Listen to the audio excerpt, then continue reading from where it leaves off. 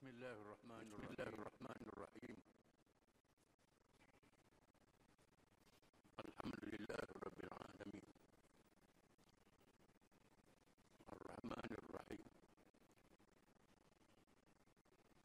Malik Yawmiddin. Iyyaka na'budu wa iyyaka nasta'in. Ihdinas siratal mustaqim. صراط الذين أنعمت عليهم غير المغضوب عليهم ولا الضالين. والصلاة والسلام على رسول الله وعلى آله وصحبه ومن تبعه ونصره ووالاه.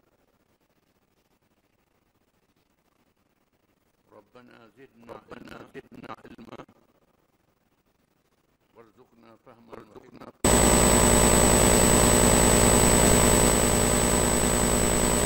أعوذ بالله من الشيطان الرجيم. كان الناس أمة واحدة فبعث الله النبيين مبشرين ومنذرين وأنزل معهم الكتاب بالحق يحكم بين الناس فيما اختلفوا فيه وما اختلف فيه إلا الذين أوتوه من بعد ما جاءتهم البينات بغيا بينهم فهدى الله الذين آمنوا لما اختلفوا فيه من الحق بإذنه والله يهدي من يشاء إلى صراط مستقيم. أم حسبتم أن تدخلوا الجنة ولما يأتكم مثل الذين خلوا من قبلكم مستهم البأساء والضراء وزلزلوا حتى يقول الرسول والذين آمنوا معه متى نصر الله ألا إن نصر الله قريب.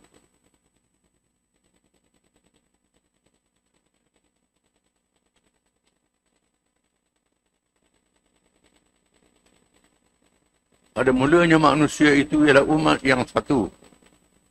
Yang menurut agama Allah yang satu iaitulah Islam. Tetapi setelah mereka berselisihan, maka Allah mengutuskan Nabi-Nabi sebagai pemberi khabar gembira kepada orang-orang yang beriman dengan balasan syurga dan pemberi amaran pada orang-orang yang engkar dengan balasan azab neraka. Dan Allah menurunkan bersama Nabi-Nabi itu kitab-kitab suci yang mengandungi keterangan-keterangan yang benar untuk menjalankan hukum di antara manusia mengenai apa yang mereka perselisihkan. Dan sebenarnya tidak ada yang melakukan perselisihan melainkan orang-orang yang telah beri kepada mereka kitab-kitab suci yang tersebut. Iaitu sesudah datang kepada mereka keterangan-keterangan yang jelas nyata. Mereka berselisih semata-mata kerana hasad dengki sesama mereka. Maka Allah memberikan petunjuk kepada orang-orang yang beriman ke arah kebenaran dan diperselisihkan oleh mereka yang derhaka itu dengan izinnya. Dan Allah sentiasa memberi petunjuk hidayatnya kepada sesiapa yang kehendakinya ke jalan yang betul lurus menurut undang-undang peraturannya. Adakah kamu menyangka bahawa kamu akan masuk syurga padahal belum sampai kepada kamu ujian dan dugaan seperti yang telah berlaku kepada orang-orang yang terdahulu daripada kamu?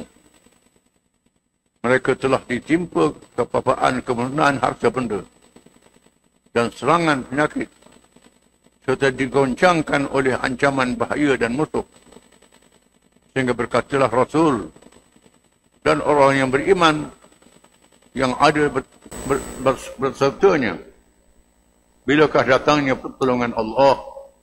Ketahuilah bahawa sesungguhnya pertolongan Allah itu dekat. Asalkan kamu bersabar dan berpegang teguh kepada agama Allah, yakni Islam.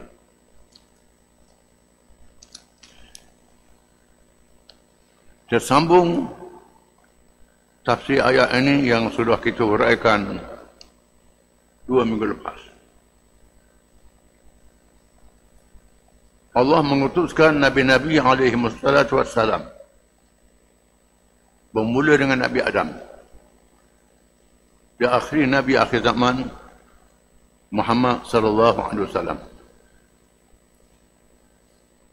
Tujuannya untuk memimpin manusia beribadat kepada Allah, mentadbir urusan bumi, melaksanakan syariat Allah Subhanahu wa taala. Itu tujuan diutuskan Nabi-Nabi alaihi wassalatu wassalam. Tujuan manusia diletakkan di atas muka bumi. Manusia dalam keadaan baik mengikut agama yang satu, iaitulah Islam. Di masa Nabi Adam alaihi salam, walaupun ada perbalahan antara anak-anak Adam,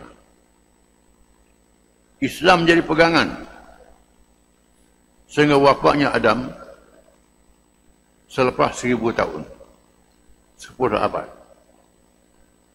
Terdapat kalangan manusia yang mengadakan undang-undang sendiri dalam perkara yang tidak diizin oleh Allah SWT.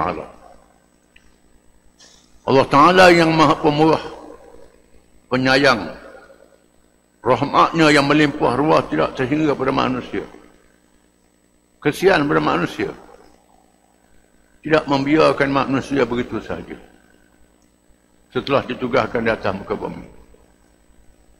Manusia ada hawa nafsu, ada akal yang lemah dan kelemahan-kelemahan yang lain. Manusia berhajat kepada panduan daripada Allah SWT. Ada perkara yang manusia boleh fikir dengan akal dia sendiri. Maka Allah Ta'ala suruh pada akal manusia. Terpulang kepada kebijaksanaan mereka, pengalaman mereka dalam hidup. Ini baik, ini buruk, dapat dilihat. Ini merosakkan, ini tidak merosakkan, dapat dilihat. Di sana ada perkara yang akal manusia tak boleh capai. Maka Allah meletakkan secara nas yang nyata. Khususnya dalam perkara akidah, kepercayaan kepada Allah, di mana nak kenal Allah Ta'ala dengan sepenuhnya tidak boleh dicapai oleh akal manusia. Allah memberi petunjuk, fikir dengan akal, dan petunjuk untuk akal itu, supaya percaya Tuhan yang sebenar, ialah Allah.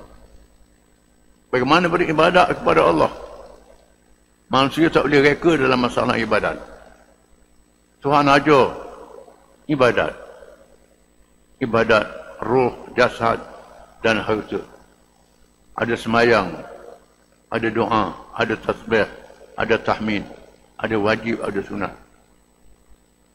Ibadat harta, ada zakat, ada haji dan peraturan-peraturannya. Secara nas, ini halal, ini haram. Ada perkara yang manusia boleh tahu keburukannya, boleh tahu kebaikannya. Ada manusia yang tak boleh, manusia tak boleh fikir dengan akal. Ditetapkan ini halal, ini haram secara nyata dan terang. Haramnya arak, haramnya judi, haramnya berzina disebut dengan nas yang nyata dan terang. Berkahwin, pernikahan disebut dengan nas nyata. Semayang, rukun-rukun dan rakaatnya diterang dengan nas. Haji, puasa dan caranya diterang dengan nas. Ada pun perkara yang manusia boleh fikir. Bagaimana nak pergi haji? Kenderaan-kenderaan itu ikut keadaan.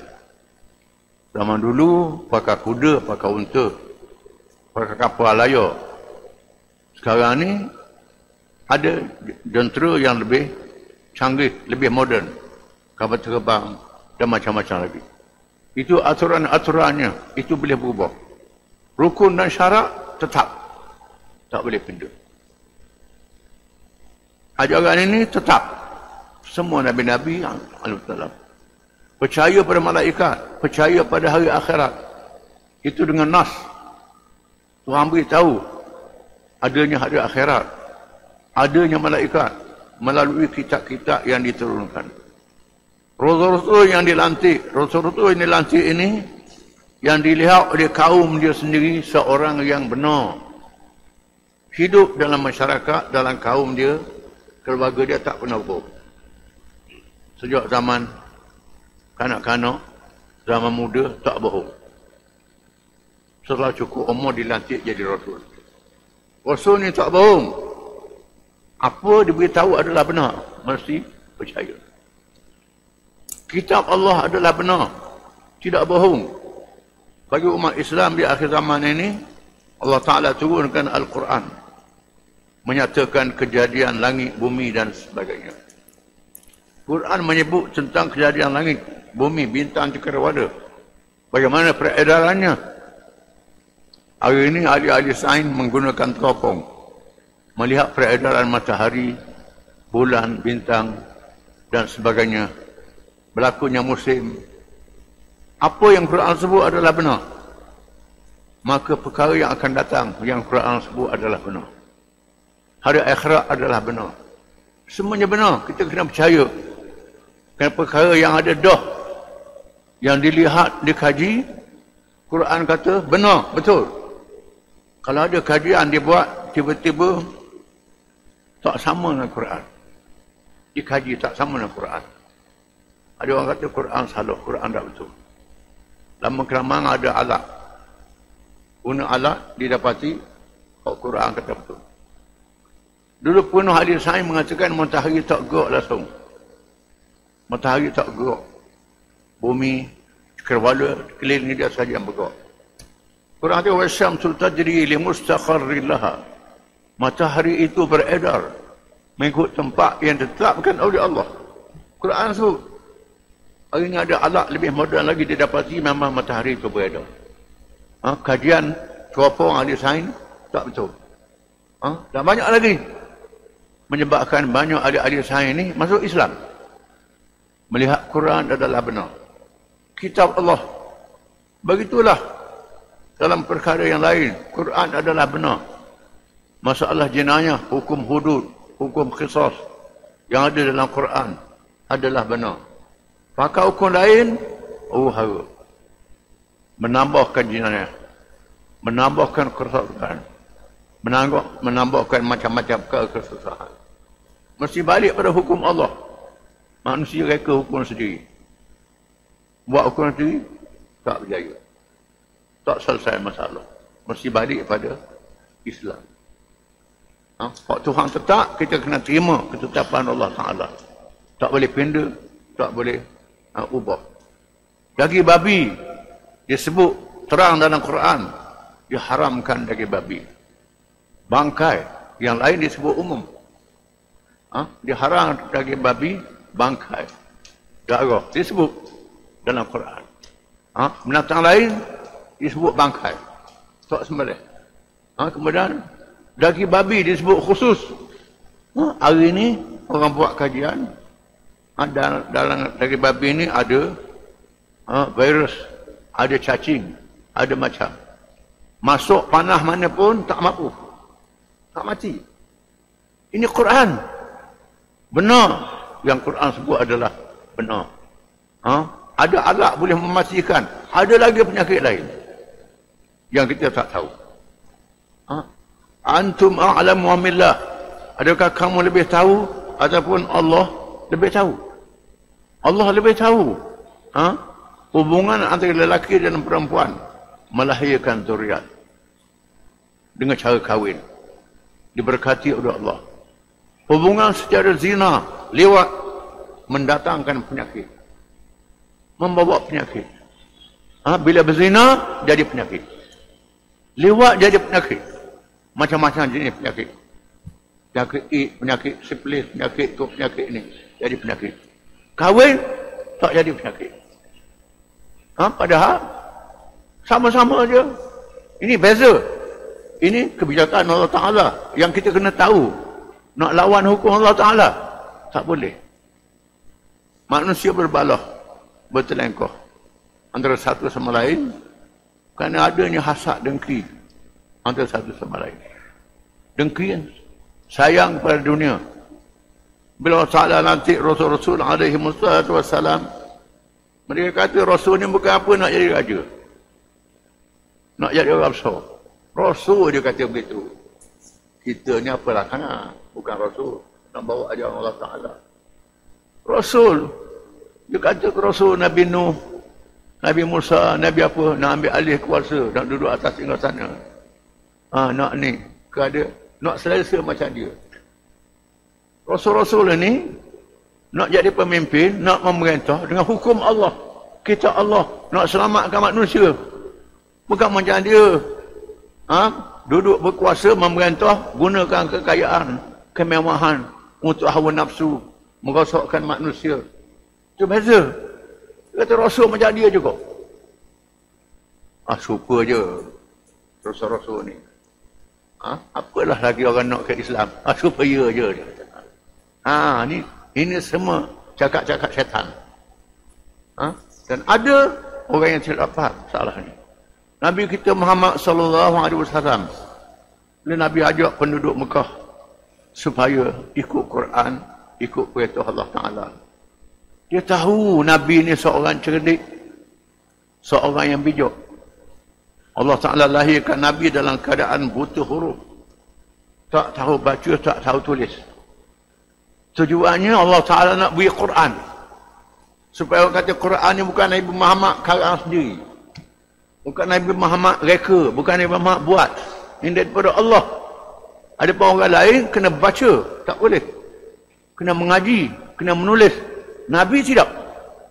Allah jadikan begitu. Tak baca, tak menulis, tapi ada ilmu. Wahyu dari Allah Ta'ala. Turun ayat pertama, Iqra, baca wahai Muhammad. Ma'ana bi qari'in. Nabi kata aku tak boleh baca. Malaikat Jibril bawa. Iqra, baca, ma'ana bi qari'in. Aku tak boleh baca. Iqra bismi rabbikal ladzi khalaq. Baca dengan nama Tuhanmu yang telah menciptakan. Di mana baca dengan nama Tuhan? Semua ilmu dibaca dengan nama Tuhan. Jangan dengan nama diri kita saja. Ilmu agama, ilmu sains, ilmu teknologi, macam-macam ilmu, baca dengan nama Tuhan. Supaya manusia jadi selamat, berkat kepada Allah Ta'ala. Ada peraturan halal dan haram yang kita kena sedar. Nabi-Nabi zaman dulu diturunkan kitab masing-masing, mengikut keadaan masing-masing. Quran ni untuk seluruh manusia, berbeza. Nabi-Nabi zaman dulu diutuskan oleh Allah dengan cara yang menakjubkan. Bila tengok menakjubkan, sudah percaya ini Rasul yang benar. Quran pula menceritakan cerita Nabi-Nabi zaman dahulu. Termasuk Nabi-Nabi Bani Israel. Yang paling banyak dalam Quran cerita Nabi Musa alaihi salam. Nabi Ibrahim. Ibrahim dibanggakan oleh orang Islam, Yahudi, Kristian, penyembah berhala. Ibrahim adalah seorang Islam. Semua puak berbangga dengan Ibrahim. Orang Hindu kata Ibrahim ni Tuhan, Brahma. Orang Kristian, orang Yahudi kata Ibrahim ada berbangsa Sam, Semitik. Keturunan Sam bin Nuh alaihi salam. Ibrahim, daripada Ibrahim lahir Nabi-Nabi yang lain. Disebut banyak dalam Quran cerita Nabi-Nabi Bani Israel. Cerita Nabi Musa paling panjang daripada Nabi lain. Lepas tu orang Yahudi dulu masuk Islam. Yahudi masuk Islam pada orang lain. Ni dok bila Nabi Allah Ta'ala latih Nabi berbangsa Arab, bukan bangsa Yahudi, nak marah. Kerana semangat kebangsaan tinggi sangat, tak latih bangsa dia. Yang latih Rasul ni Allah Ta'ala. Bukan malah ngundi pilihan raya Rasul. Bukan ikut bakar dan keturunan. Allah Ta'ala menentukan siapa jadi Nabi, siapa jadi Rasul. Allah Ta'ala pilih Nabi Musa alaihi salam jadi Rasul sebagai contoh. Untuk menghadapi Raja yang paling zalim dalam sejarah manusia, Fir'aun, yang mengaku dirinya menjadi Tuhan. Dia adalah Tuhan. Dia tukang ambil rezeki daripada rakyat, menyenangkan rakyat, menyusahkan rakyat di bawah kuasa dia.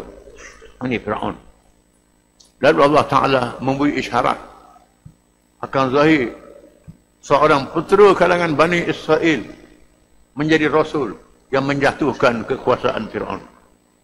Fir'aun mengarahkan supaya membunuh anak-anak lelaki yang dilahirkan.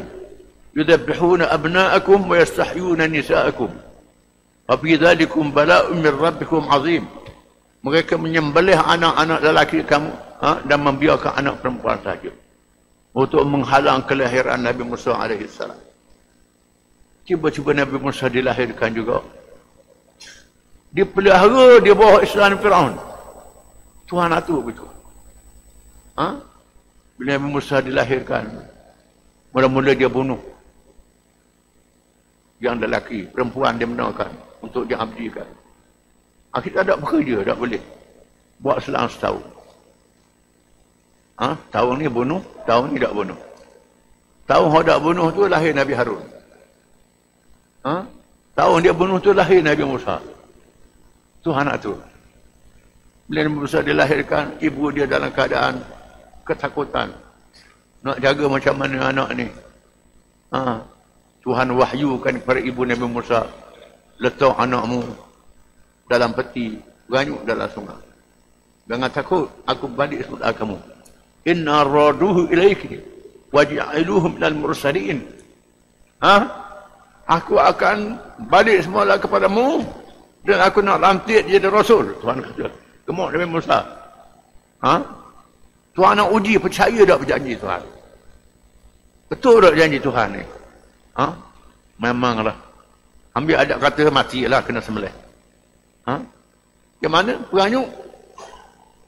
Anyuk dekat pada mana? Naik dekat istana Fir'aun. Diambil oleh dayang-dayangnya, petugas-petugas istana, tengok budak, tengok pula rupa Bani Israel. Isteri Fir'aun pula tak ada anak. Tak ada anak. Fir'aun nak bunuh. Isteri orang kata, jangan bunuh, kita buat anak akak. Kita tak ada anak, saya tak ada anak. Fir'aun mengalah pada isteri dia. Dia besarkan. Lepas tu, cari perempuan menyusu. Tambah hisap susu. Hampir nak mati. Bawa orang ni nyusu tak muk. Orang ni nyusu tak muk. Akhirnya, kakaknya Musa ini yang disuruh oleh mak dia, turut Musa ni naik ke mana. Beritahu. Boleh tak nak tunjuk ada seorang perempuan yang boleh menyusu dia. Balik ke mak dia semula. Ni diatur oleh Allah Ta'ala.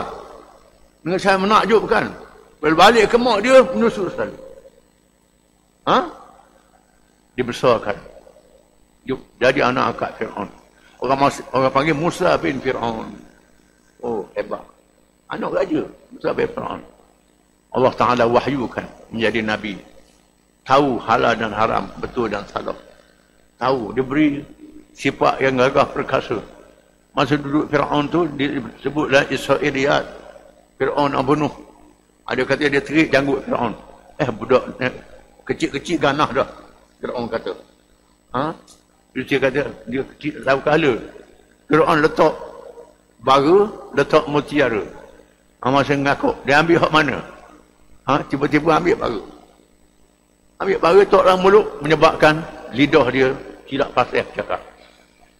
Macam mana nak jadi Rasul lidah tak pasal? Nak jadi Rasul macam mana? Tak pasal cakap. Ada ulama kata, tak pasal bercakap dengan sebab lidah dia cedera. Ada ulama mengatakan dia lebih menguasai bahasa Ibrani daripada bahasa Qibti. Macam mana nak berhujah? Setelah dia meninggalkan, dia bunuh orang Fir'aun. Fir'aun cari nak bunuh dia. Dia berhijrah ke Madian.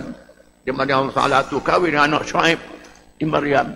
Lamanya Maryam ni, bahasa-bahasa apa tak tu, bila balik dalam perjalanan, dia atur oleh Allah Ta'ala.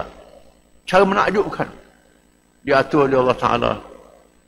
Dia bawa isteri dia dengan anak dia. Isteri yang masih mengandung. Muslim yang sangat sejuk. Bila sapa dekat Bukit Tur, dia ambil batu, seket-seket tak nyala. Segagah-gagah dia tu tak nyala. Gagahnya Nabi Musa ni, Allah Ta'ala beri, bila dia pergi ke Madian, orang kemada kambing duduk, beri minum kambing, mana dua perempuan, seorang jadi isteri dia tu, tunggu. Orang lari, ambil hak baki air tu. Dia kata, apa? Dia kata, saya kena tunggu orang balik. Menandakan perempuan ni baik. Tunggu orang balik dulu. Orang perempuan ni, baik. Tunggu orang balik dulu. Baru saya beri minum. Ayah saya tua. Uzur tak boleh mari sendiri. Musa pergi angkat batu yang menutup telaga itu. Ulama kata batu tidak angkat oleh 7-8 orang. Musa lagi angkat seorang je. Dia angkat seorang je batu tu. Rupanya gagah pada nak senadi lagi. Musa. Dia ada tukar Musa pula. Nabi Musa gagah lagi. Angkat. Kemudian Shu'aib. Ada ulama kata Shu'aib ni Nabi Shu'aib. Ada ulama kata bukan Shu'aib yang lain. Itu khilaf tak jadi masalah. So dia panggil. Panggil. Buat-buat ni panggil. Di mana yang perempuan ni jalan dulu.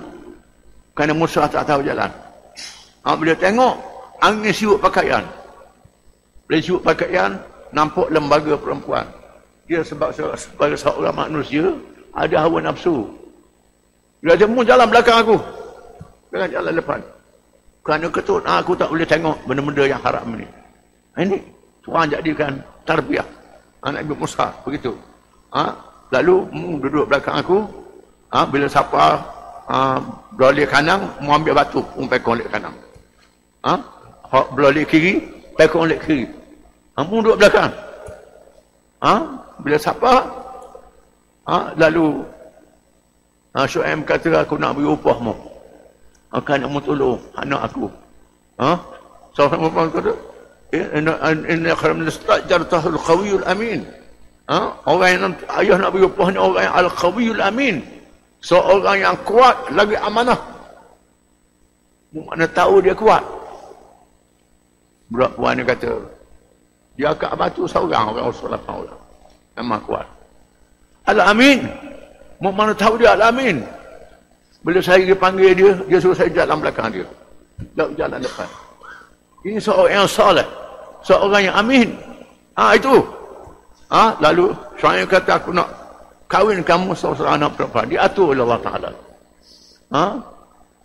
Belanjanya piti tak ada sekepeng.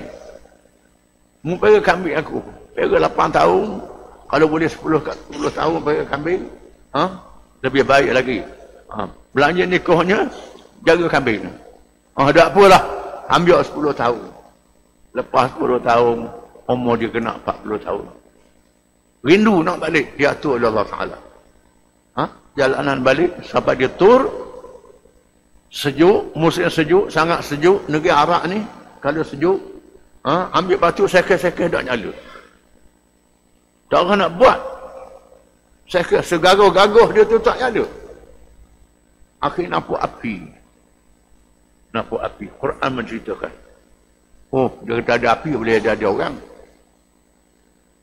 Pergi kat sana lah. Jumpa dengan orang.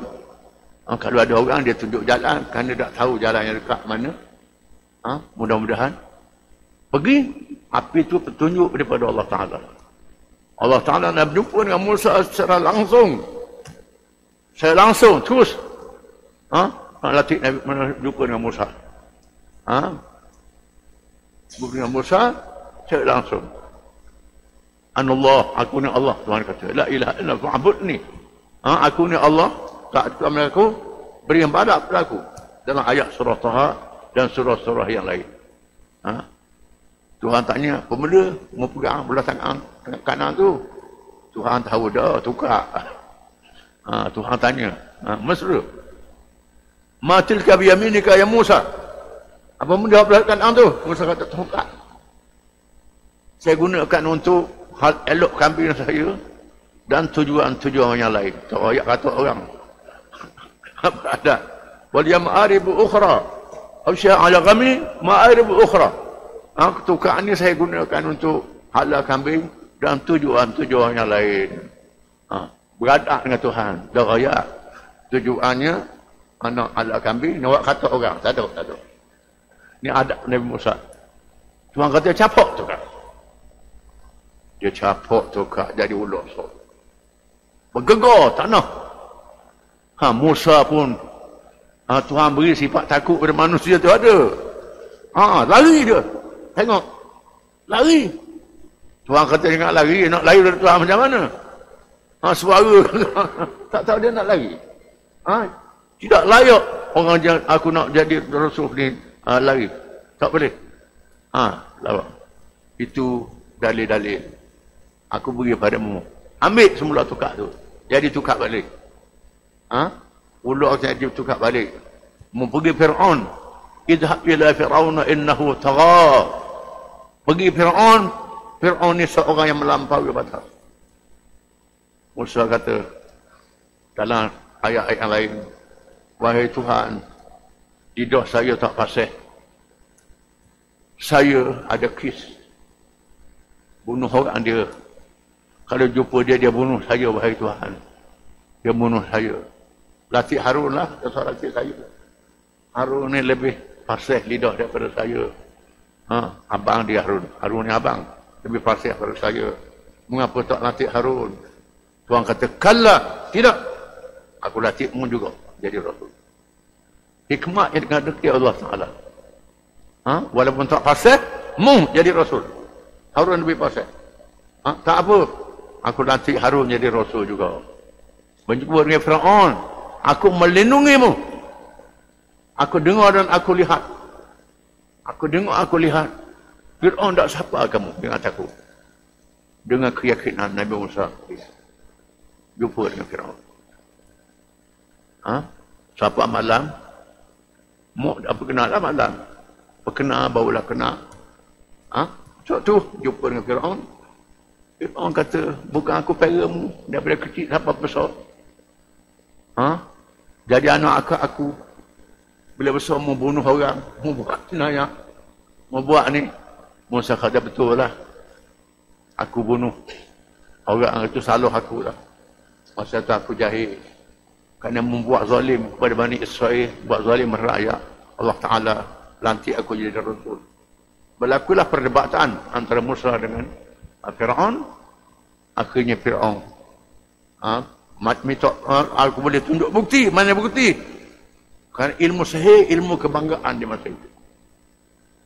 Ilmu kemegahan di masa itu. Dia Tuhan rutukan Rasul-Rasul ni dengan mukjizat mengikut kebanggaan di zaman dan masa itu. Masa itu orang bangga dengan ilmu sihir. Kalau orang pandai sihir jadi orang besar. Orang pandai sihir jadi menteri. Sekarang ni kalau orang ngaji di England jadi orang besar. Ngaji di Amerika, negeri barat jadi orang besar. Ngaji agama duduk masjid surah je. Tu zaman learning. Begitulah. Begitu keadaannya. Zaman tu kalau tahu ilmu sihir, jadi orang besar. Ni membawa sihir ni. Mana bukti? Tunjuk. Campak. Jadi ular besar. Fir'aun gerung tengok ular yang besar ni. Oh, rupanya mu ni ahli sihir. Lawan dengan sihir, aku ada ahli sihir juga. Tuhan tu. Lawan dengan ahli sihir. Nabi Musa minta hari perayaan perlawanan itu. Tepatnya himpunan orang ramai. Mari semua ahli-ahli sihir yang bijak-bijak seluruh negeri Mesir berbaris-baris untuk lawan dengan Nabi Musa AS. Ahli sihir kata, kalau kami menang nak uji apa? Belum menang minta dah. Nak latih apa kalau menang? Nak latih apa? Fir'aun kata, aku latihmu jadi orang besar lah. Pada dekat dengan aku kalau mau menang. Lalu berlakulah perlawanan. Ahli sihir capok tali, capok tukar. Nampak bergerak macam ular. Musa pun mari gelapuk. Tengok ni. Sifat manusia. Tuhan wahyu jangan takut wahai Musa. Capok hak ada tanganmu tu. Bila capok jadi ular, ular ni telang habis. Semua yang di sihir tu dia telan. Dia telannya. Telang habis. Kayu jadi ular. Lepas tu telang habis. Sihir ni. Dia telang. Ahli sihir pun tergamam. Oh, ni bukan sihir ni. Ini bukan sihir. Ini kurnia Allah.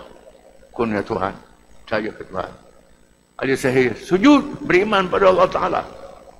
Ahli sihir ni jadi orang yang pertama beriman. Fir'aun jatuh hukum bunuh ahli sihir ni. Inilah sujud sekali je masuk surga. Kena mati syahid. Kita sujud batu-batu kali lah tak tahu. Tuhan terima ke tak? InsyaAllah Tuhan akan terima lah. Kita harap betul. Ni sudah dana semayang. Lepas tu terus kena kerak tangan, kerak kaki, terus mati. Ini kehebatan yang Tuhan beri kepada Islam. Dan sejarah Islam ada juga. Khalid bin Walid radhiyallahu an dalam peperangan Yarmouk. Khalid bin Walid ini panglima tentera Islam yang hebat. Boleh mengalahkan musuh-musuh yang berlipat kali ganda, ratus kali ganda. Dia bijak atur strategi perang. Ini bijak atur strategi perang. Lalu kaedah zaman dulu, biasanya belum perang Muqaddimah pendahuluan dia lawan sama seorang dulu. Khalid terus pergi ke depan. Ajak panglima Rom lawan dengan dia. Panglima Rom ni terus mara ke hadapan, letak pedang. Khalid pun letak pedang hati. Ingat nak gomor tangan saja. Khalid pun pergi. Khalid pun pergi. Sama-sama tangan saja. Panglima ni tanya betul ke mu ada pedang sakti? Mu ada pedang sakti. Pedangmu pelik. Sebab tu mu boleh menang mengalahkan musuh. Pedang sakti. Kehebatanmu. Khalid kata bukan pedang tu. Bukan pedang sakti. Aku duduk kafir. Sebuah berhala. Tuhan utuhkan Rasul. Utuhkan Nabi. Mula-mula aku lawan Nabi. Lepas tu aku sedar. Aku masuk Islam. Allah Ta'ala beri hidayah pada aku. Dan aku masuk Islam. Lalu panglima ni berkata aku nak masuk Islam juga. Orang dia heran. Pergi nak berlawang tiba-tiba molek dah. Orang ni. Lalu. Khalid ajak datang ke khemah. Setelah mengucap 2 kalimah syahadah. Hanya sembahyang 2 rakaat saja. Lepas tu berlaku peperangan. Peperangan orang Rom. 7 cari panglima ni. Bunuh. Mati. Syahid. Dalam perang Yarmouk. Panglima Rom. Dan sembahyang 2 rakaat je. Fatihah dah nak baca. Dah erti. Itu. Ini kehebatan Islam. Jadi Nabi-Nabi ini tujuannya bukanlah nak cari pakar, nak selamatkan manusia. Manusia bertelengkoh, Nabi selamatkan. Tuhan tunjukkan Nabi-Nabi ini bijak, cerdik, depan manusia. Nabi Daud ada kebijakan dia mengalahkan Jalut. Nabi Sulaiman ada kebijakan dia yang boleh mengetah negara. Daud, Sulaiman, Nabi kita Muhammad SAW, Zulkarnain. Nabi-nabi lain tak sempat. Wafat dulu. Nabi Daud, Tuhan katakan Sulaiman ni lebih pada ayah dia. Fahamna Sulaiman. Kami menjadikan Sulaiman lebih faham pada ayah dia Daud. Walaupun ayah dia hebat. Nabi Sulaiman memerintah dunia. Memerintah manusia, jin. Dan menguasai binatang-binatang. Dia beri kebijaksanaan. Tuhan tunjuk macam-macam dalam kisah dia. Orang Badar. Seorang kanak-kanak hilang, orang temu. 2 orang puan ni ngaku anak dia, ni ngaku anak dia. Sudah. Orang ni kata anak dia, kata anak dia. Cara depan Nabi Daud. Tak buat macam mana? Nabi Daud dah nak buat. Tak tahu mana mau sungguh. Lalu Salman kata, wah biar saya cara ayat. Nabi Salman terus mengambil kes, membicarakan. Mereka kata, anak-anakmu. Anak dia. Mereka kata, anakmu, anak dia. Salman kata, bawa pisah, dia belah 2 budak ni. Kita belah 2, bagi 2. Bagi hak ni sebelah, hak ni sebelah. Lalu hak ni kata, tak apa, saya setuju, belah 2. Hak ni kata, jangan, bersuah dia lah. Suah dia lah. Tak sebelah lah. Tak apalah. Oh, ni mak dia sungguh. Hak tak bagi belah ni mak dia sungguh. Sayangkan anak. Hak suruh belah ni, tak kerja bahasa. Ini bukan mak dia. Ini kebijaksanaan Nabi Sulaiman alaihi salam. Seorang tunjuk. Nabi kita Muhammad sallallahu alaihi wasallam belum dilantik menjadi rasul. Orang tahu diberi Muhammad al-Amin, Muhammad yang sangat amanah, yang dipercayai, tak tipu orang, cakap benar. Berlaku peristiwa banjir di Mekah, Kaabah rosak, bina semula Kaabah, di mana orang musyrikin termasuk yang beriman pun membesarkan Kaabah ini. Pakat gotong royong mendirikan beki semula Kaabah. Siapa masa nak letak Hajar al-Aswad di penjuru Kaabah, batu yang mulia ini, kabilah ni kata kabilah dia, hak ni kata puak dia, balas hampir nak bergaduh. Akhirnya setuju. Kita lantik seorang hakim, tunggu orang yang mula-mula sekali mari. Mari. Tuhan tu Nabi kita Muhammad sallallahu alaihi wasallam. Nabi Muhammad sallallahu alaihi wasallam datang dulu. Dia tengok Nabi mari. Oh, Allah. Tuhan orang Muhammad al-Amin, Muhammad yang kami percaya, yang bijak, yang pandai. Lalu minta Nabi selesaikan masalah. Nabi suruh ambil kain. Apa kain? Letak batu Hajar Aswad. Dalam kain tu pakai usung ramai-ramai. Kabilah-kabilah ni ketua dia main usung. Siapa kat Hajar Aswad, Nabi pun ambilkan tangan dia letak. Selesai masalah. Redha dengan apa yang Nabi putus, Nabi hukum. Oh, ni bijak Nabi ni. Bila Nabi jadi rasul, dilantik oleh Allah Ta'ala, Nabi beribadat di Gua Hira kerana benci tengok orang sebuah berhala, benci tengok orang minum arak, benci tengok. Nabi pun nak beruzlah, mengasingkan dia daripada orang ramai.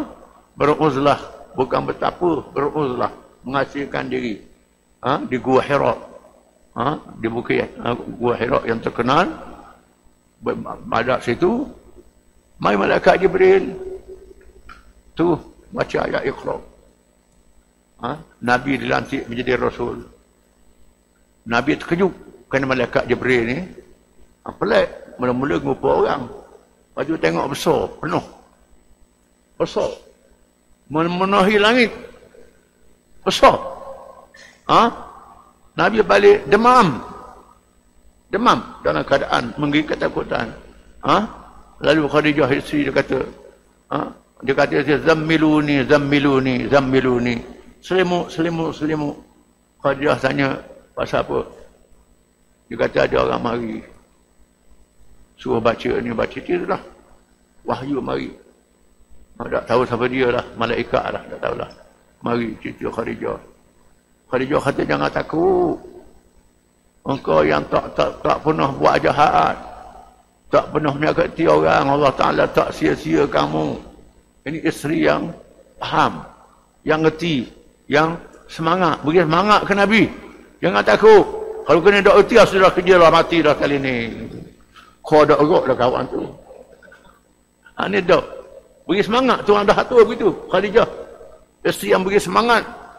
Khadijah pergi ke rumah Barakah bin Naufal. Tanya Barakah bin Naufal ni, pak sepupu dia ataupun pak saudara dia, seorang yang membaca kitab-kitab zaman dahulu.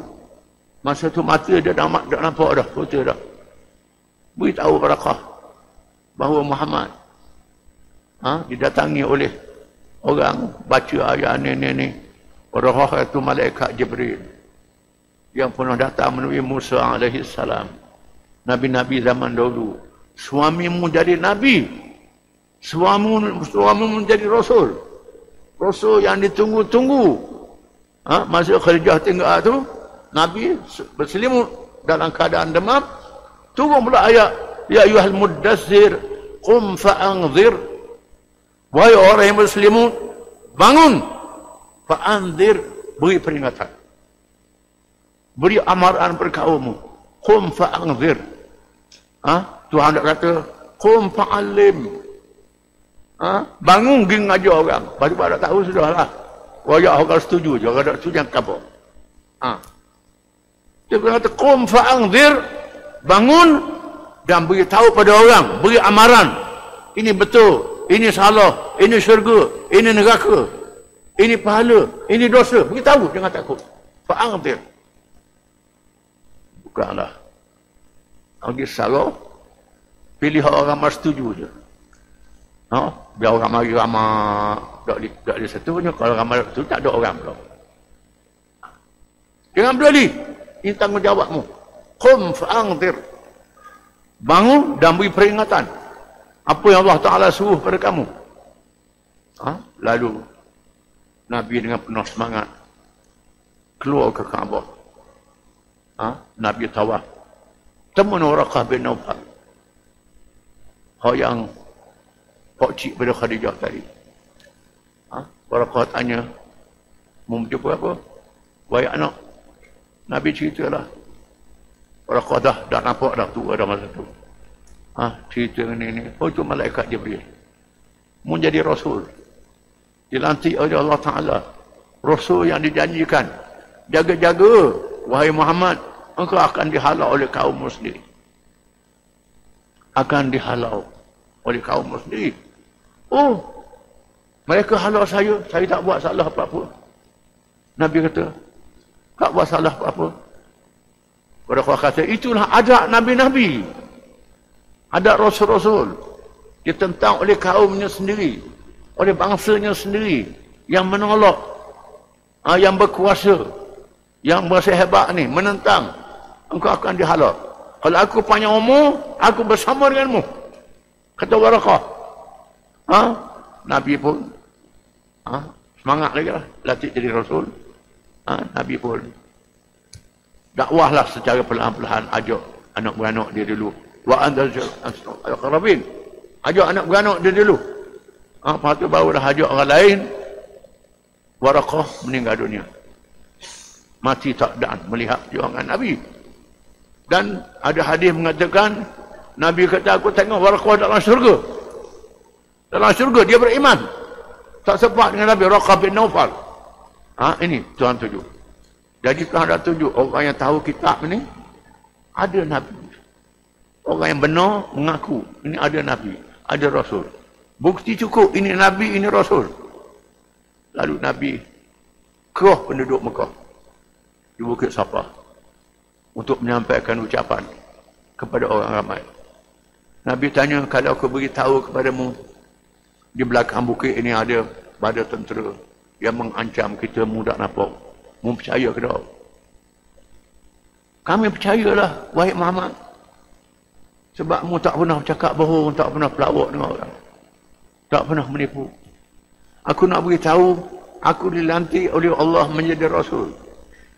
Mengajak kamu beriman kepada Allah. Tinggal benda-benda syirik ni.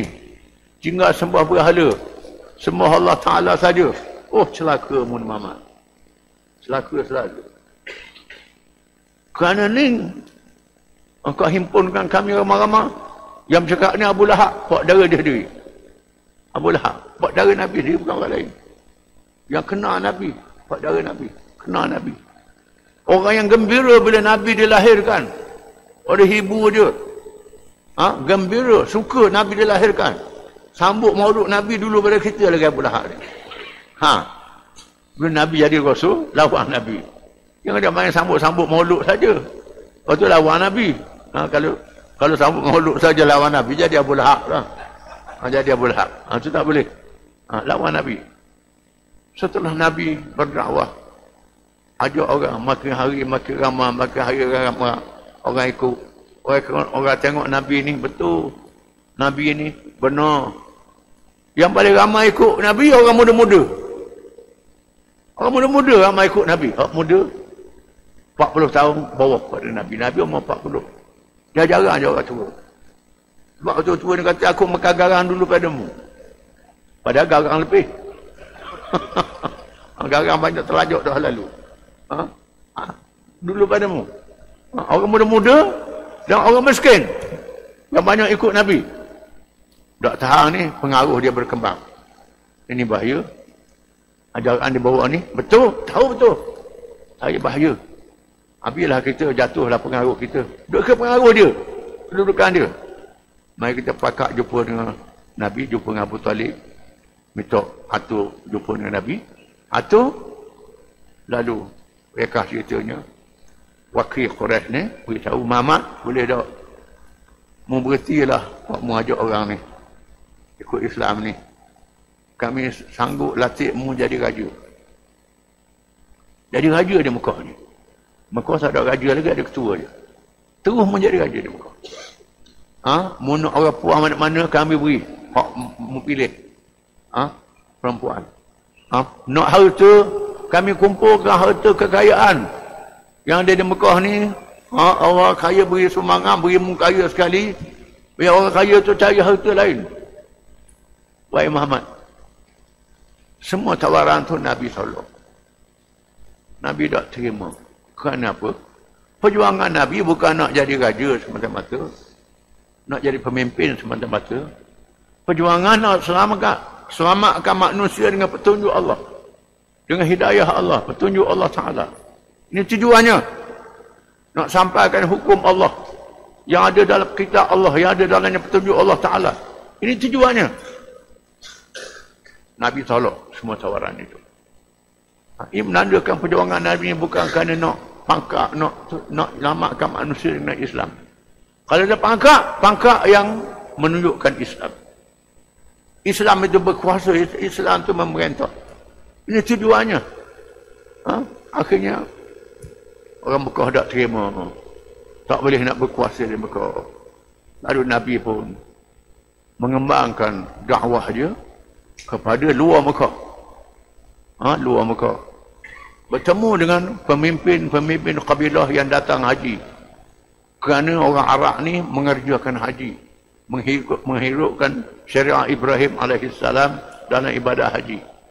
Haji tetap pergi kerana Ibrahim yang asal.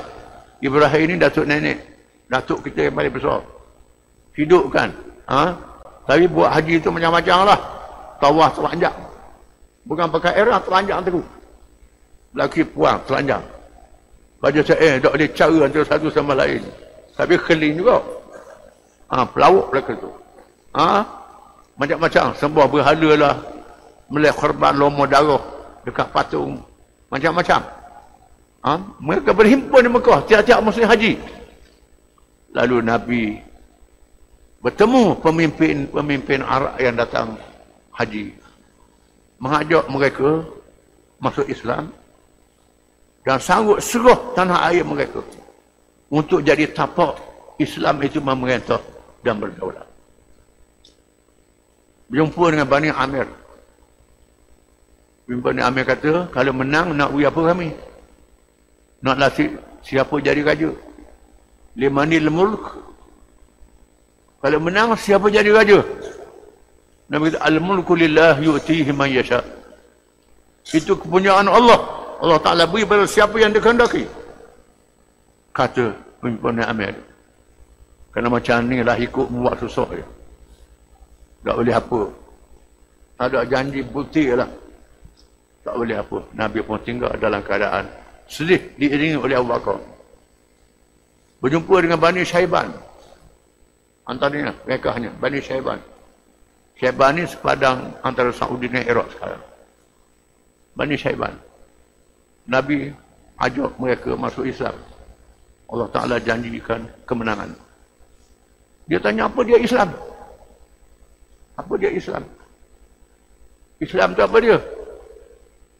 Lalu Nabi baca ayat. Inna Allah ya'muru bil 'adli wal ihsan wa itaa'il qurba. Hingga akhir ayat. Allah Ta'ala suruh adil. Tinggalkan kejahatan. Lalu pemimpin dia kata, hadza min amri sama, laisa min amri al-ard. Ini ialah ucapan yang datang dari langit. Ini bukan ucapan manusia. Pemimpin Syaiban kata. Lepas tu apa lagi? Nak suruh kami. Nabi kata, qulu la ilaha illallah. Mungkin dia kata la ilaha illallah. Dia dengar la ilaha illallah, kejut. Dia terkejut. Sebab dia ni orang Arab. Dia tahu apa makna la ilaha illallah. Kita ni bukan orang Arab. Sebab dia Allah kuat pun kadang-kadang tak berasa apa. Dia faham makna Allah. Bila dia kata la ilallah, Bani Syaiban kata Al-Musanna. Kata, hadha amrun yakrahul murud idan tuharibuka al-arab wal-ajam. Ini ucapan yang dibenci oleh semua raja-raja yang dalam dunia. Semua yang berkuasa dalam dunia tak setuju dengan ucapan ini. Kalau inilah ajaran yang kamu bawa, bermakna kamu akan diperangi oleh orang Arab. Dan diperangi oleh orang bukan Arab. Seluruh dunia akan melawanmu. Ini hebat. Kata Bani Syaiban.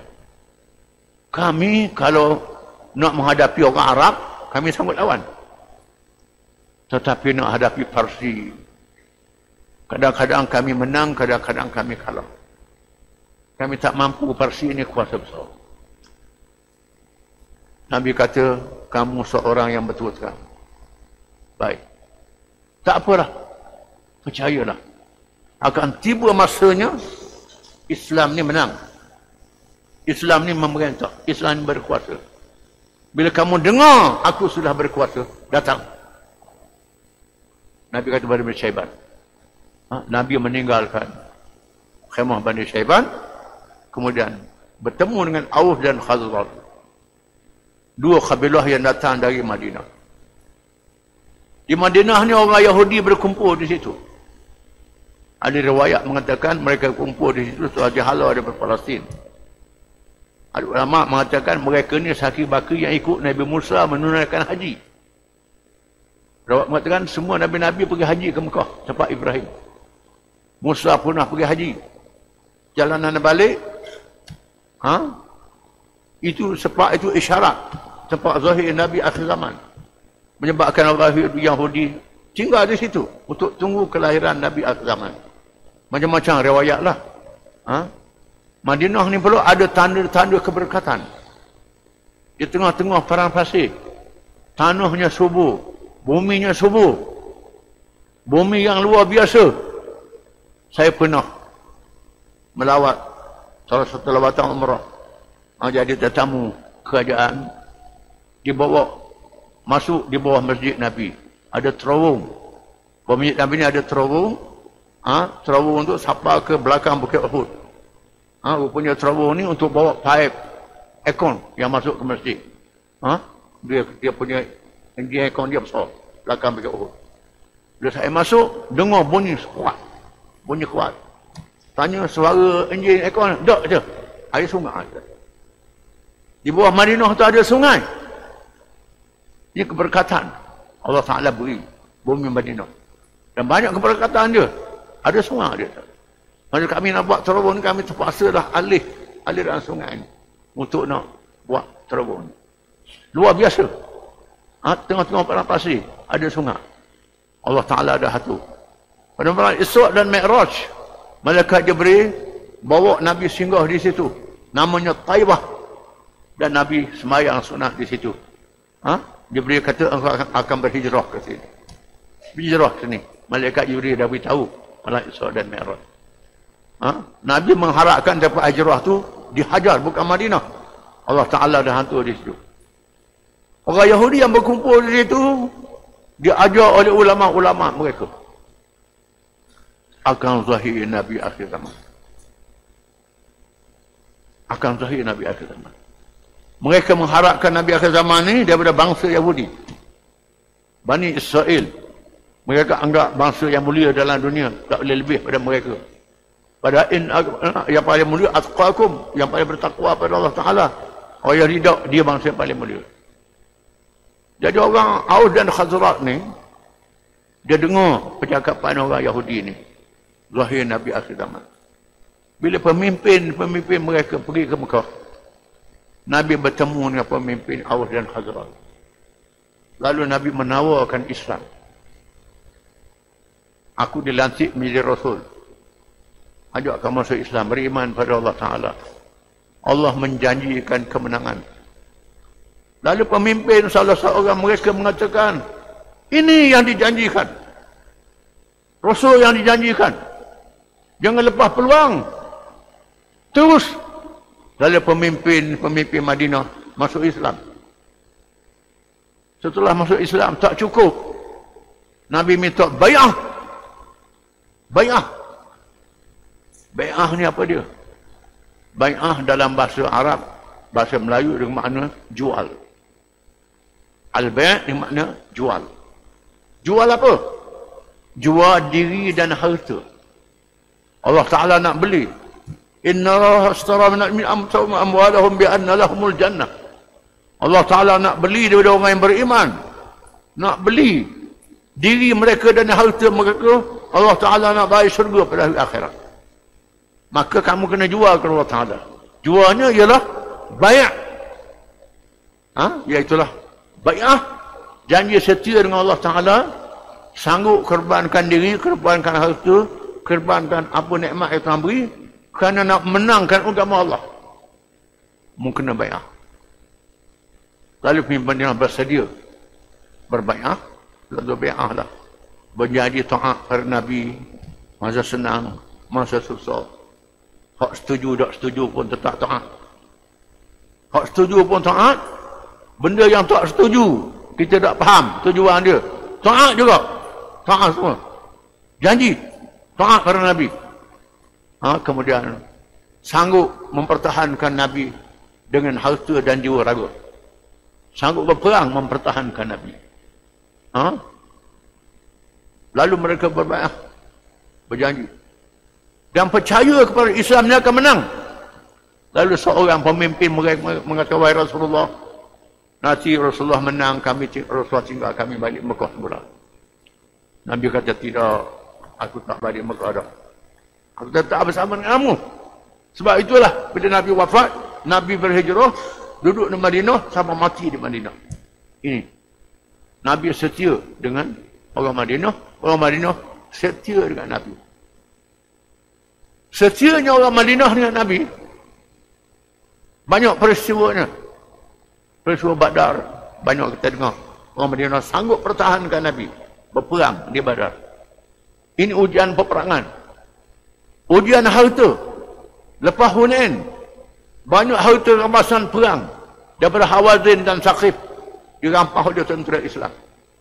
Ratus-ratus ribu, mungkin juta unta dan kambing-kambing. Lalu Nabi membahagikan unta-unta kepada orang yang mu'alaf, yang baru masuk Islam. Beri pada Abu Sufyan ratus ekor unta. Beri ke Muawiyah ratus ekor unta.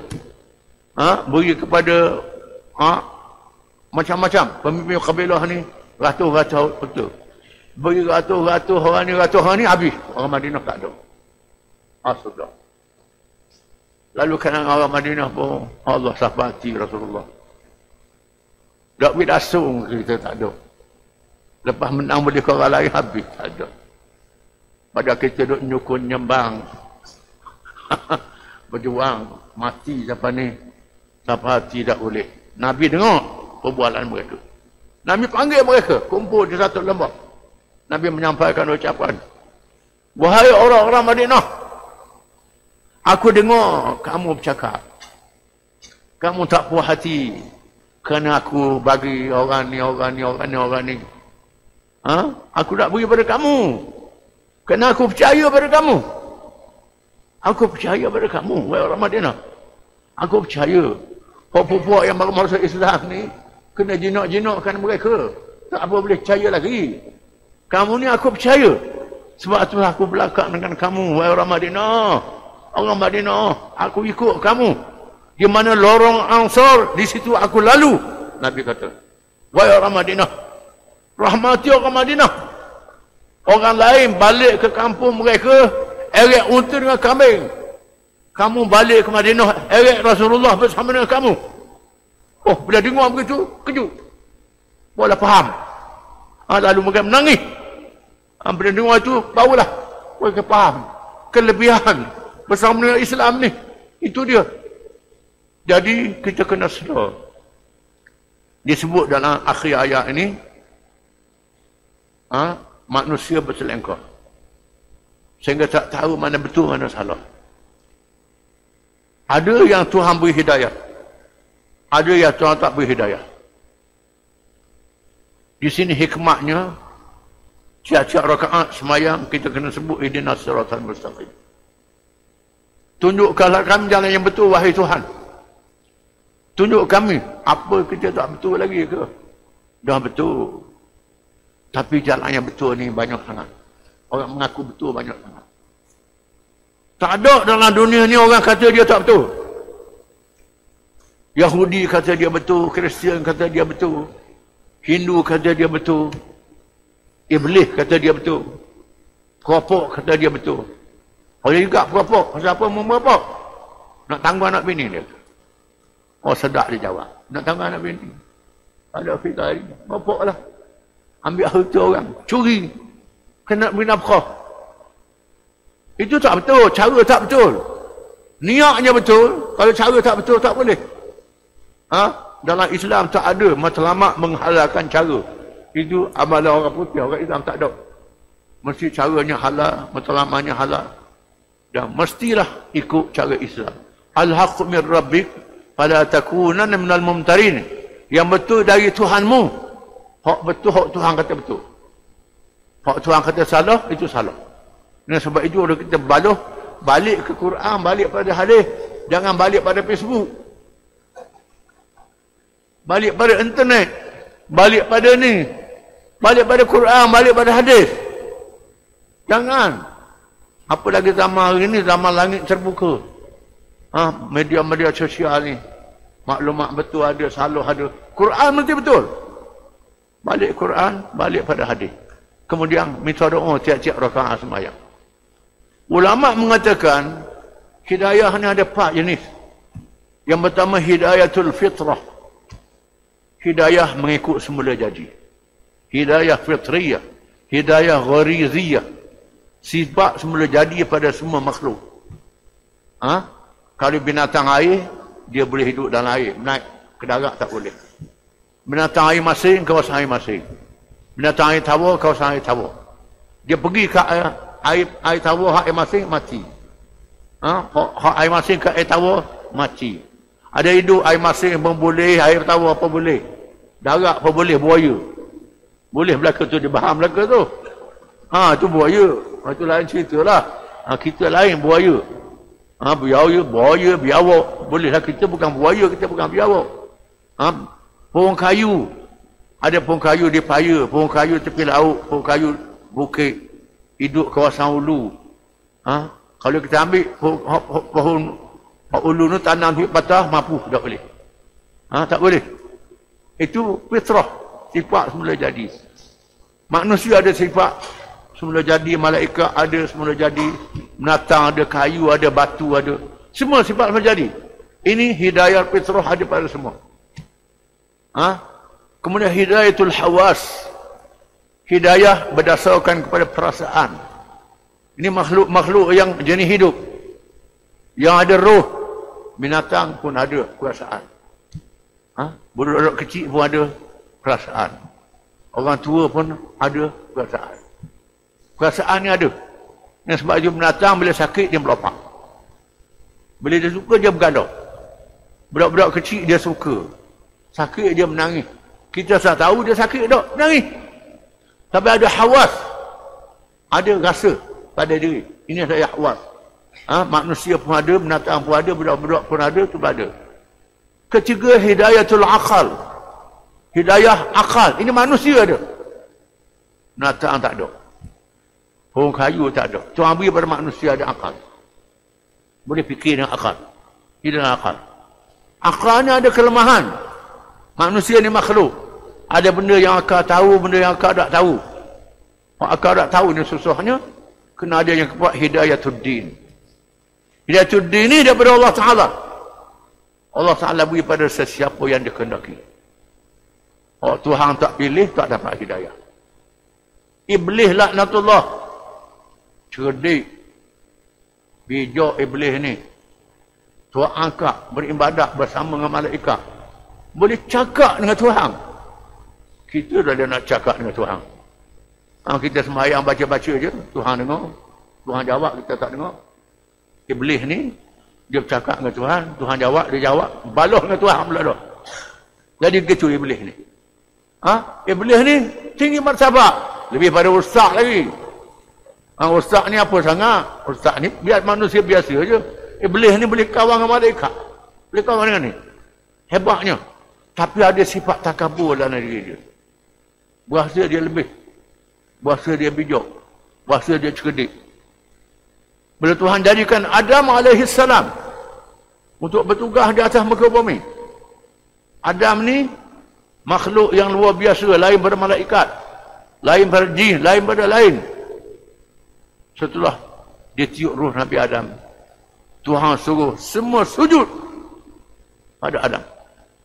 Malaikat sujud habis. Malaikat sujud pada Adam AS. Bukan sembah Adam, menghormati dengan perintah Allah Ta'ala. Tuhan suruh malaikat sujud, illa iblis. Iblis tak nak sujud. Aba wastakbara, dia enggan dan dia sombong. Enggan dia sombong. Apa? Kata iblis, pasal apa tak sujud? Ana khairum minhu, khalaqtani min narin wa khalaqtahu min tin. Aku lebih baik pada dia, lebih mulia pada dia. Engkau jadikan aku daripada api, engkau jadikan Adam daripada tanah. Adam daripada tanah. Aku daripada api, lebih api daripada tanah. Dia pula ubah pakak dia. Orang buat pakak sendiri ni orang apa? Ubah pakak diri. Beli baju askar, letak pingak penuh baju dia. Kalau tak berapa bintang tu lah. Dia ubah diri pakak. Tak apa sara dah tu. Bukan macam cerdik. Dia letak apa? Kita duduk dalam baku. Kita akak kita diri. Tak cakap akak, rabuk baku tu. Tak ada apa. Akak lah duduk. Duduk dalam baku. Ambil kata akak, rabuk baku. Tak cakap akak kita. Tapi kalau orang akak kita, lain. Orang pakak akak kita. Bukan kita minta orang akak. Itu lain. Kita tipu orang. Orang akak kita. Kerana kita tipu. Lepas tu dia rembah. Orang tahu kita menipu. Tak ada apa. Iblis ni dia akak diri dia sendiri. Dia sombong, dia takabur. Tak layak dapat hidayah. Tuhan tak beri hidayah. Tuhan tu maha adil.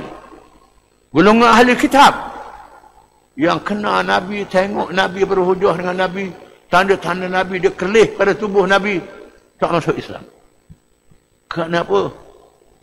Kerana kedua dunia. Kemewahan. Pemimpin Mekah tahu Nabi ni baik, benar, amanah, tak mau ikut Nabi. Pasal apa? Ikut Nabi ni susah. Memanglah Tuhan uji dalam kehidupan dunia ni. Bersama dengan Islam tu susah. Lepas tu ada ayat lepas pada tu, am hasibtum an tadkhulul jannah. Adakah kamu kira kamu boleh masuk syurga dengan apa cuma? Walamma ya'tikum masalul ladzina khalau min qablikum. Belum lagi datang kepada kamu ujian yang menimpa umat zaman dahulu yang ikut nabi-nabi mereka. Masadhumul ba'sa wad-dharra. Mereka disentuh oleh kesusahan, kesakitan kerana ikut nabi.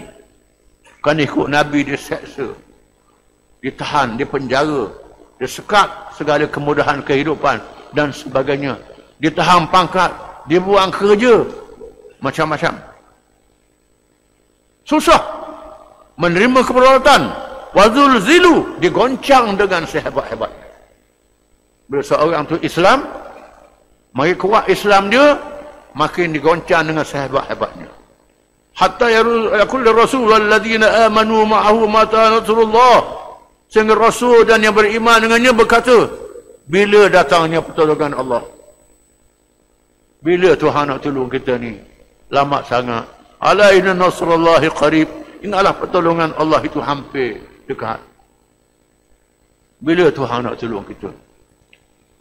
Allah Ta'ala jadikan kerja Islam ni diuji.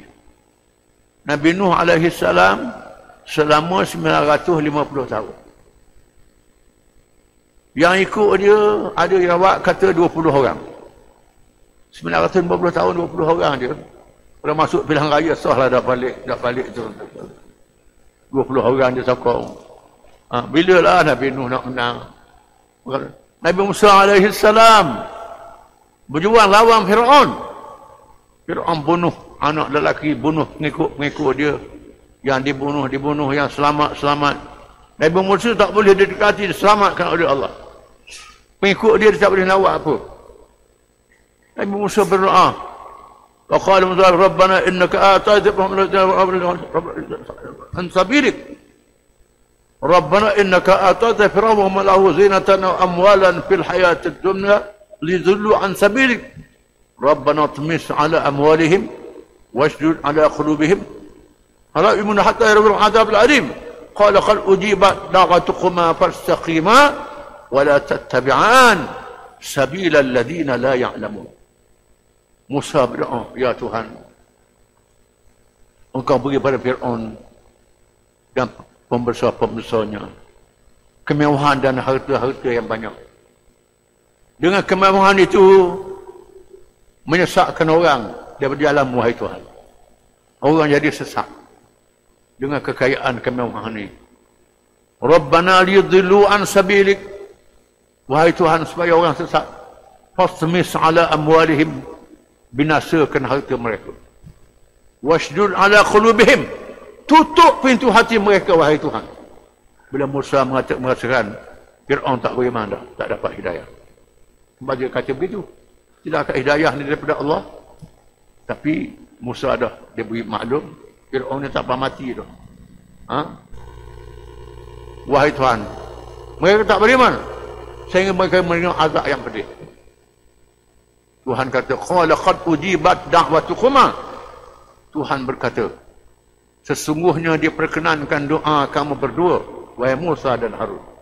Ulama kata, Musa berdoa, Harun kata amin di belakang. Maknanya bila baca doa, orang kata amin, sama-sama. Terima. Fastaqimah, ada dua syarat. Yang pertama, istiqamah. Istiqamah ni ikut jalan yang betul. Jangan berganjak, beramal dengan Islam. Diri kita, penyampaian kita, ikut Islam. Fastaqimah. Wala tattabi'an sabila alladhina la ya'lamun. Jangan ikut jalan orang yang tak erti. Yang tak erti ni ada beberapa perkara. Yang pertama, yang tak erti ni yang merasakan mustahil Islam boleh menang. Yang tak erti, lupa kuasa Allah Ta'ala. Yang kedua, yang tak erti ni nak menang cepat, lambat sangat. Kalau Tuhan tu maha kuasa, Tuhan ke kun fayakun, jadi selalulah kuasa Allah Ta'ala. Tak berdok selalu. Ini yang tak erti, nak cepat. Padahal Tuhan beri kemenangan dengan mendidik kita dulu. Dengan kita faham dulu. Kita reti dulu. Kita diuji dengan kezaliman. Supaya bila kita menang, jangan buat zalim pada orang. Diuji kezaliman. Jangan buat zalim pada orang. Tak boleh. Maka diuji kita kena zalim. Kalau buat zalim orang, berasa mana? Disebut dalam kitab Musalli, kalau saya petani, Anusyirwan, raja Parsi yang terkenal. Ayah dia atau dia mengaji dengan seorang guru. Guru dia tengok Anusyirwan ni baik, budak baik. Nampak macam mana? Dia pun ambil watang-watang. Watang Anusyirwan. Lepas tu jadi raja. Dia panggil cikgu je. Cikgu, pasal apa watang saya dah buat salah apa? Sudah. Tanya cikgu. Cikgu kata aku watang mu sebab aku tengok mu ni baik. Aku watang mu. Tengok mu ni baik. Aku percaya mu ni akan jadi raja. Ganti ayahmu akan jadi raja. Aku watang mu kerana aku nak suruh mu rasa. Orang buat zalim ke mu berasa mana? Bila mu jadi raja, jangan buat zalim kau orang. Jangan buat zalim kau orang. Aku nak didik mu. Ini hikmat. Kita orang Islam ni, Tuhan janji dua kemenangan. Kemenangan dunia, kemenangan akhirat. Yang paling besar kemenangan akhirat. Yang kekal abadi. Kemenangan dunia ni sekejap sangat je. Walaupun orang umur 1000 tahun macam Nabi Nuh. Nabi Nuh mati berapa ribu tahun dah. Duduk dalam kubur. Dalam kubur lama beratas dunia lagi rupanya. Atas dunia ni sekejap saja.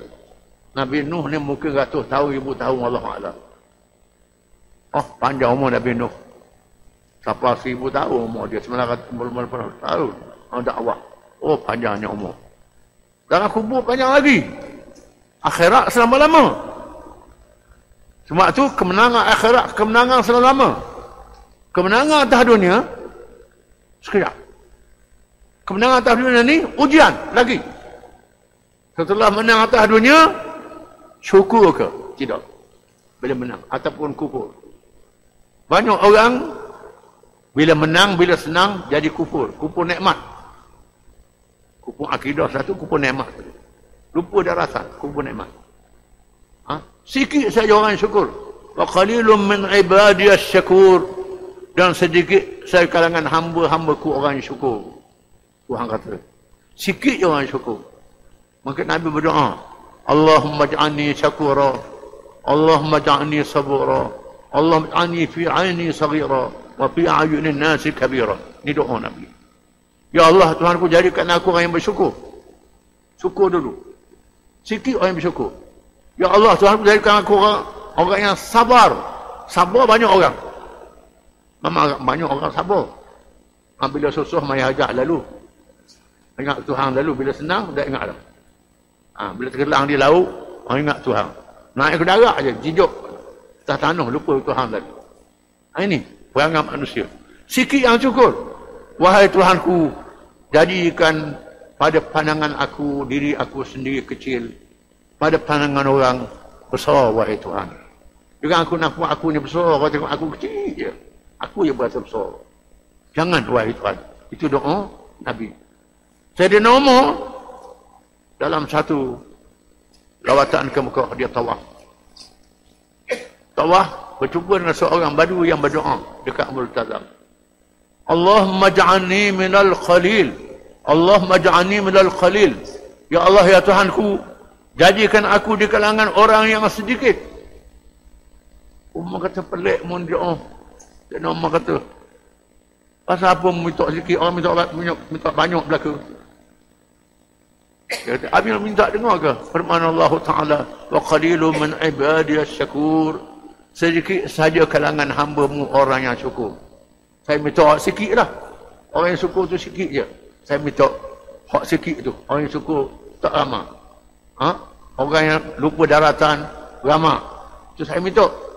Saya dah nama tu punya orang badui lalim pada aku lagi. Saya nama kata, pandai pada aku. Aku tak sedar benda-benda yang macam ni. Ini. Itu. Kita kena sedar. Jadi Allah Ta'ala uji. Bila sahabat-sahabat Nabi yang lemah-lemah ni kena seksa. Bilal kena seksa. Ammar bin Yasir kena seksa. Ayah dia mati, Yasir. Mak dia semayah mati, dibunuh. Ammar masih lagi.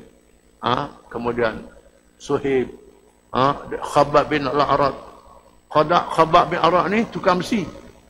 Kerja tukang besi. Bila dia masuk Islam, orang banyak tepuh barang besi, buat pedang, buat senjata, buat panah dengan dia. Kemudian, bila sudah buat tu, buat kafir yang jahat ni, tak yupak. Muhammad ajar boleh pahala hari akhirat. Ambil akhirat buat main-main. Lepas tu dia kerja Khabab ni, dia ambil besi panah, tok dah belakang. Dia seksa Khabab. Jadi Khabab dengan Bilal, lain-lain lagi. Jumpa dengan Nabi. Wahai Rasulullah, pasal apa dia doa Rasulullah? Doa pada Allah Ta'ala. Cepat-cepat menang sikit. Kan doa Rasulullah dibakabulkan oleh Tuhan.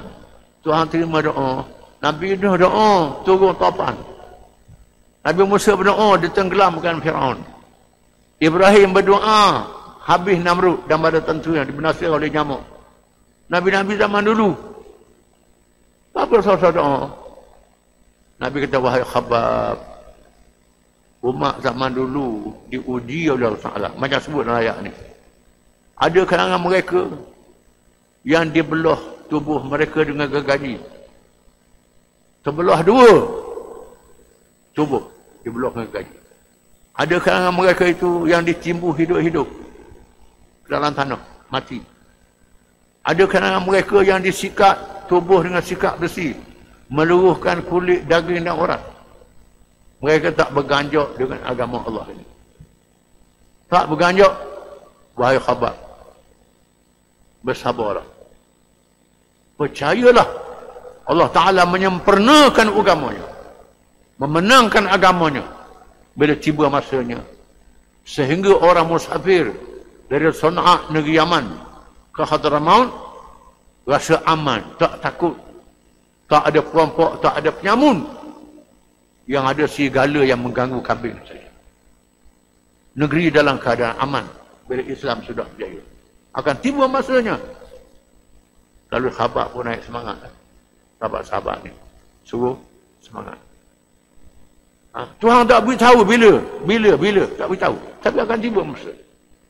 Tiba masa, kadang-kadang dia beri sikit, dia terik, beri sikit, itu berlaku. Dalam perjalanan dakwah Islam. Ini ujian. Tujuannya ialah nak beri pahala yang banyak. Islam adalah yang mahal sekali dalam kejadian Allah Ta'ala. Bila barang tu mahal, maka nak ambil dia susah lah. Nak pegang dia susah lah. Macam emas, barang mahal kan? Belian barang mahal kan? Duduk dalam batu, dalam tanah, kena gali. Kemudian katok ngetukur pula, bakar api pula, katok ngetukur lagi. Dah tubik emas. Dah tubik belian. Ada pun batu yang harga murah, kutip tengah jalan je. Orang tak mau beli batu tu, murah sangat. Kalau nak pikul banyak dah lalu. Ini yang murah. Yang mahal ni mesti dicoba oleh Allah Ta'ala. Ini dia Islam. Sebab tu bila sahabat Nabi zaman dulu, termasuk Nabi kita, bila datangnya pertolongan Allah itu hampir. Kehidupan dunia adalah hampir. Kiamat adalah hampir. Perjalanan hidup ini sentiasa berjalan. Kita kena sedar. Kita kena sedar. Tuhan tanya, buat percaya ke tak? Percaya. Buat kerja tak? Buat kerja. Bila keputusannya, itu hak Allah Ta'ala yang menentukan. Kadang-kadang dia beri atas dunia, kadang-kadang dia beri di hari akhirat. Kadang-kadangnya disebut dalam kitab tasawuf bagaimana dua nelayan, yang satu Islam, yang satu kafir.